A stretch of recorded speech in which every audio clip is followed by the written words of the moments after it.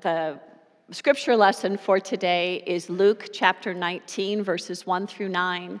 This is the story of Zacchaeus, as Dee indicated to us. Jesus entered Jericho and was passing through it. A man was there named Zacchaeus. He was a chief tax collector and was rich.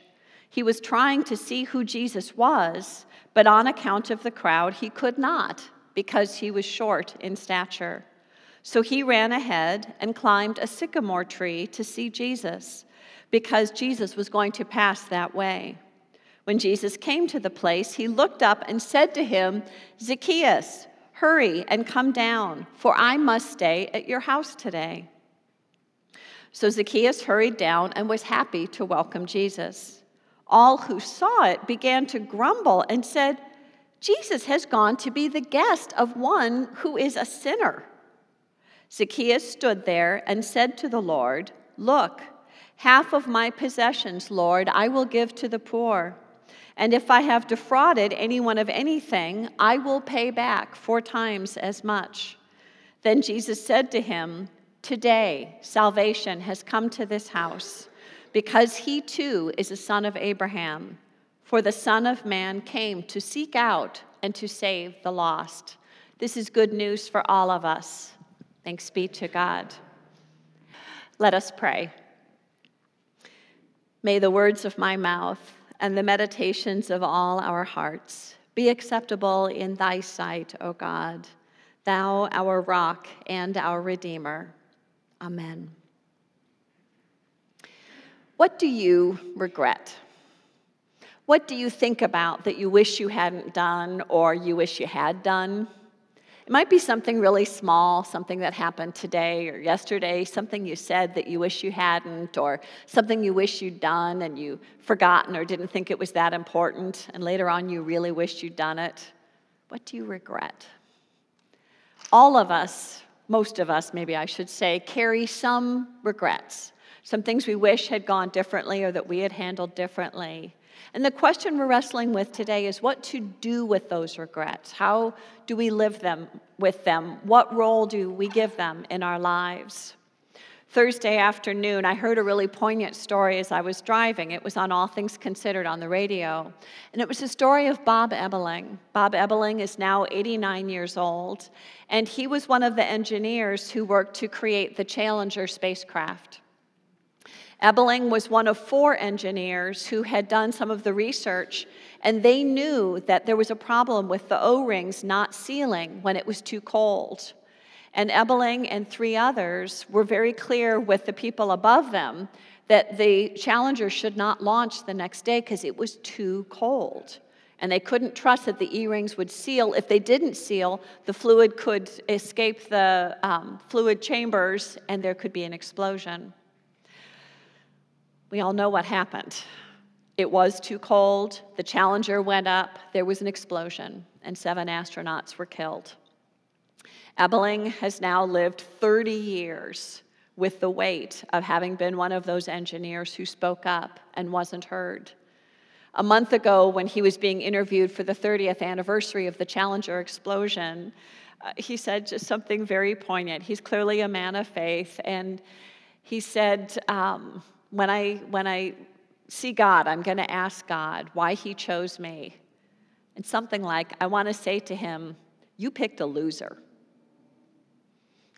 Bob Ebeling has carried all these years a sense of himself as a loser, the person who saw the problem but wasn't able to have what he saw translate into action that would have saved lives. And it's been a very heavy weight for him.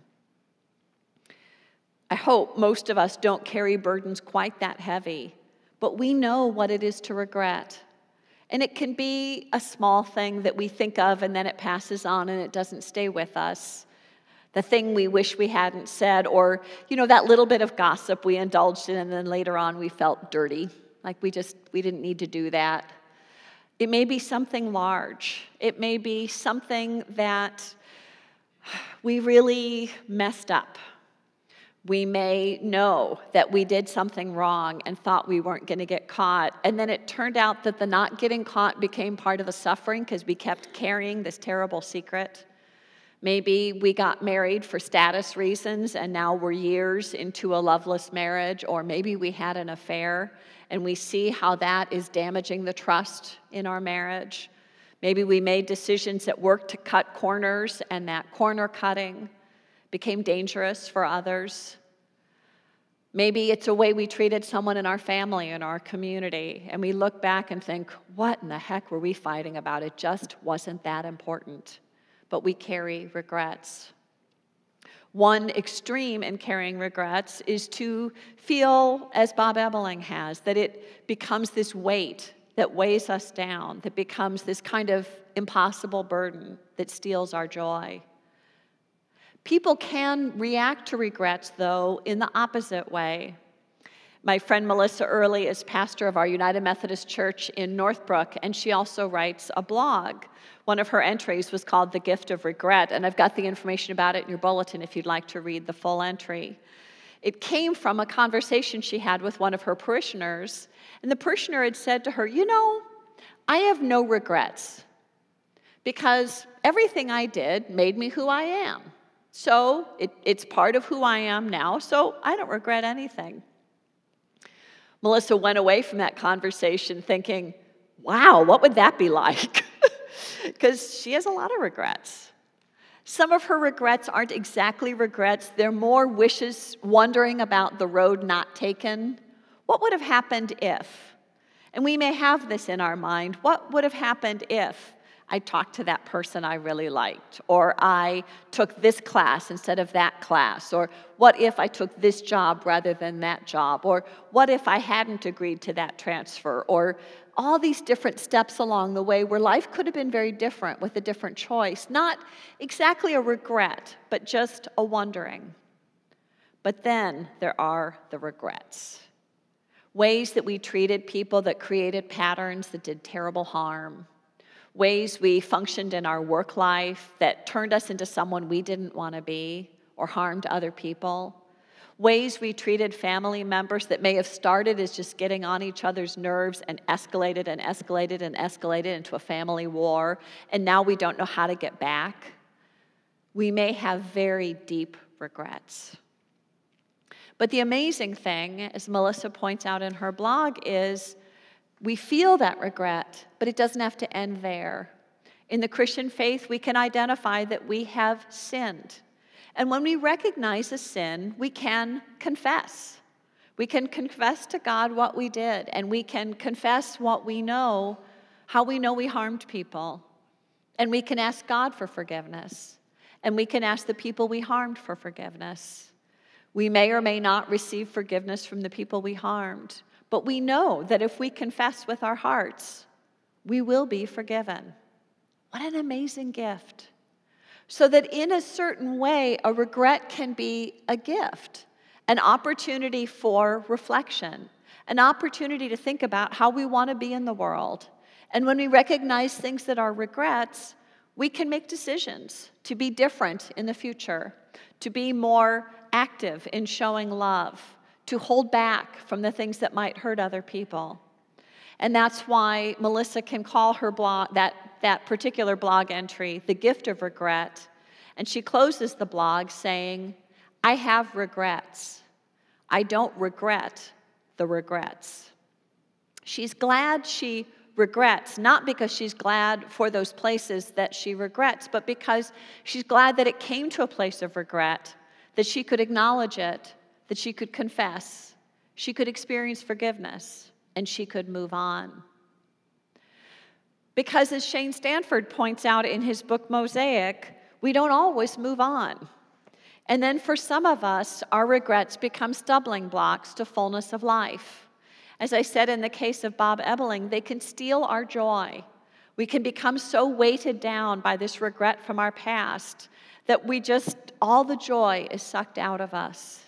Or it can steal our potential.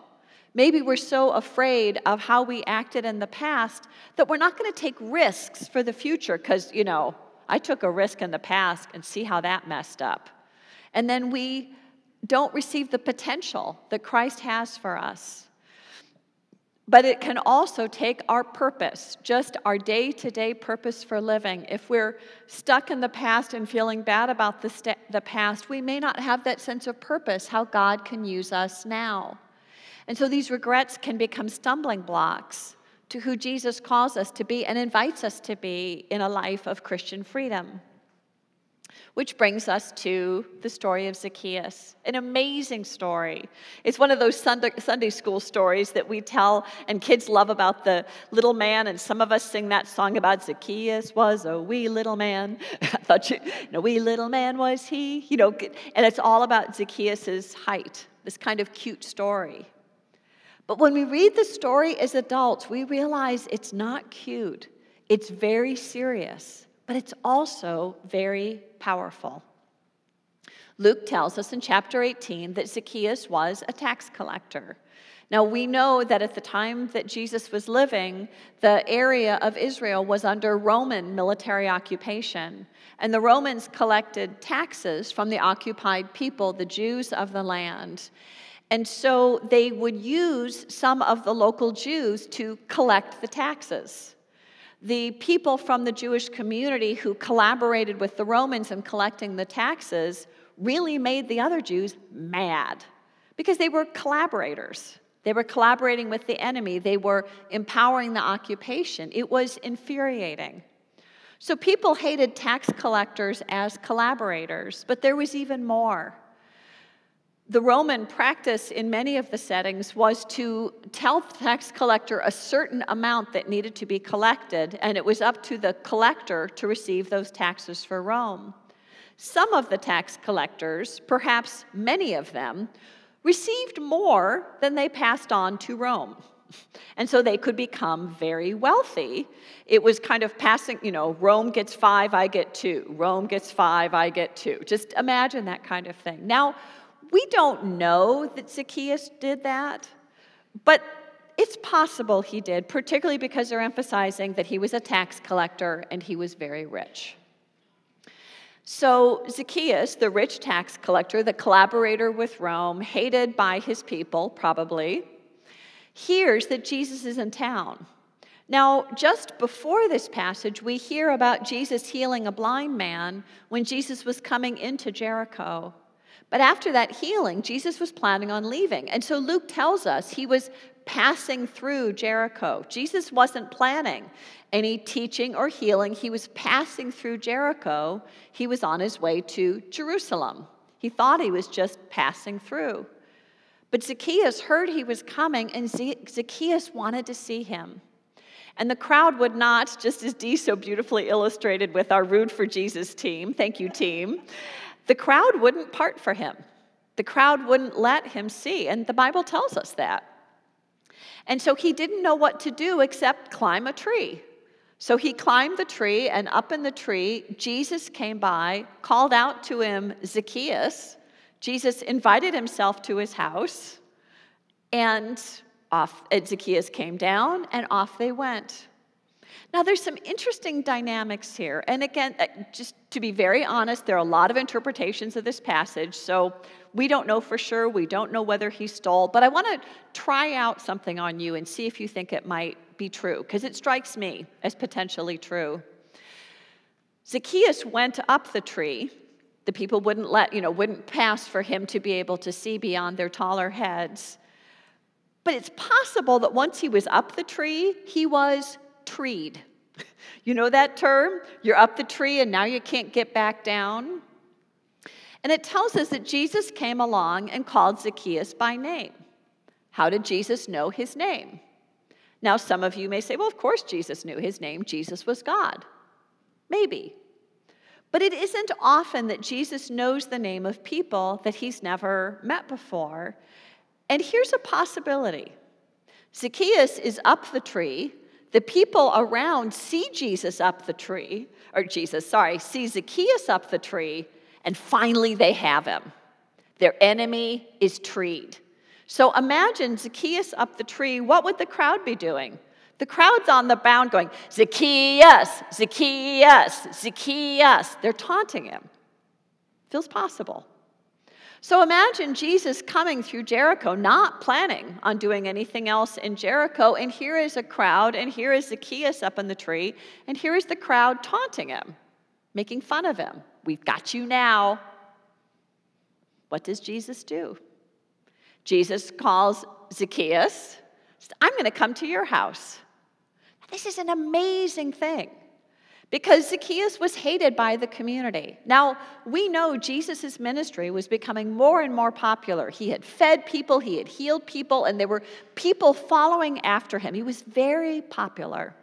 And Jesus, who had all this social capital built up from the popularity, wasted it on Zacchaeus.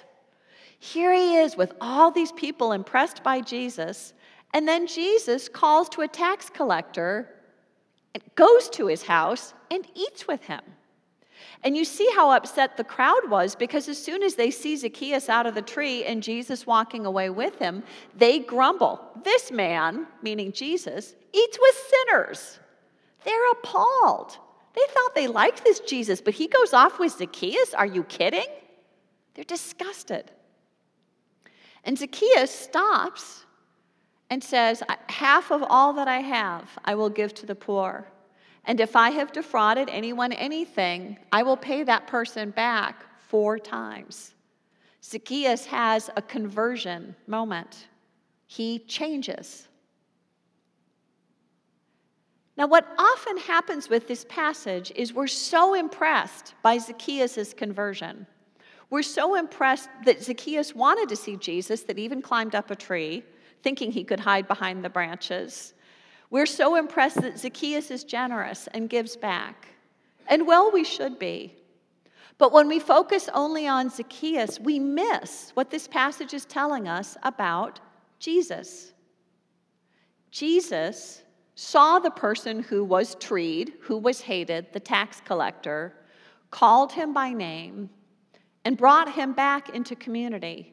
And he did that by risking all that he had, all that social capital that had built up, by inviting himself to Zacchaeus' house. Boy, did it tick off the people around him. But Jesus knew it was right, because the Son of Man came to seek out and save the lost. Isn't it amazing to notice that Jesus called Zacchaeus and invited him into new life before Zacchaeus had converted? He'd made that step. He'd gone up in the tree. But he hadn't yet confessed. He hadn't yet repented. And Jesus went to him. I don't know about you, but many of us, I know, have in our heads this image of a God who expects us to have it all together before we go to God.